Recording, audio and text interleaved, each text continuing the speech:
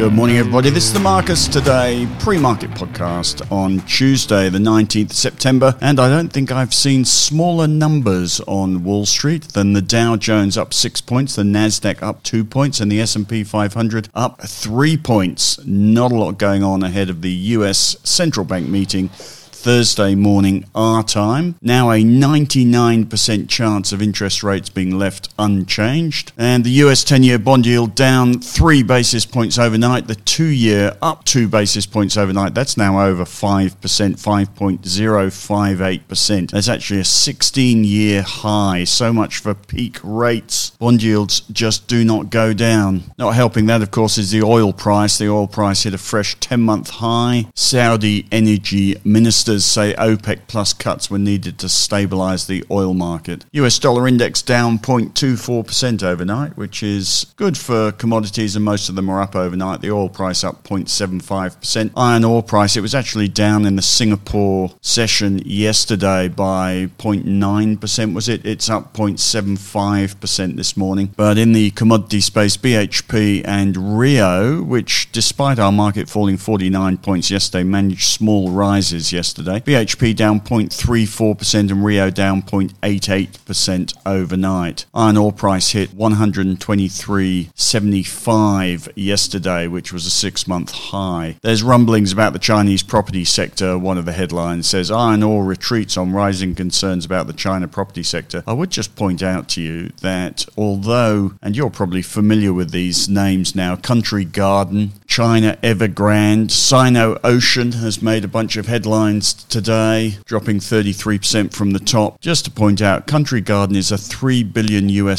company, China Evergrande a $1 billion company, and Sino-Ocean a $500 million company. They are irrelevant to not just the US market, but they are hardly companies that are going to topple the Chinese economy on their own. The damage was done 2 years ago, so making headlines out of them still is a bit of a red herring in my humble opinion, but there you go, they still make the headlines. Apple up 1.7 overnight. One broker says pre-orders for the new iPhone 15 are tracking much stronger than we thought, and they've got a target, that particular broker's got a target price 35% above the current share price. There's been a lot of fuss as well about ARM Holdings, which jumped 25% on its IPO debut last week, then fell 4.5%, down another 9.4% overnight, and one broker initiated coverage with a target price below the current share price. So that hype is evaporating a little bit. SPY futures down 21 today. That follows that 49-point fall yesterday. Market headlines this morning. Wall Street moves sideways as investors look to Fed. Stocks drift lower. US yields rise only by 3 basis points, but growth outlook dims. ASX to fall, Wall Street edges higher, ARM downgraded. And one of the features this week, or since the weekend, has been this United Auto Workers strike, now in its 5th day. Progress in talks at the weekend, but no resolution seen, says the headlines today. That, by the way, is upsetting the steel price a little bit, you might notice. And the BlueScope Steel, read our technical scans section this morning for a little item on BlueScope Steel, which has dropped its supplies, of course, General Motors and Ford. 43% of its revenues from North America. Share prices come off. Have a read of our technical scans section. We did an article yesterday, 4 big oversold stocks with 6% yields. You can read that on our website. A few stock things. PayPal slips after stock downgrade. SocGen shares plummet after new CEO's strategy disappoints. US argues Google wants too much information kept secret in antitrust trial. Ford could face new strike in Canada. US-China officials laying groundwork for Biden-Xi meeting in November, taking a bit of tension out of the US-Sino relationships. Some headlines about oil could push over $100, says one broker. And there we go. So we're on hold, essentially,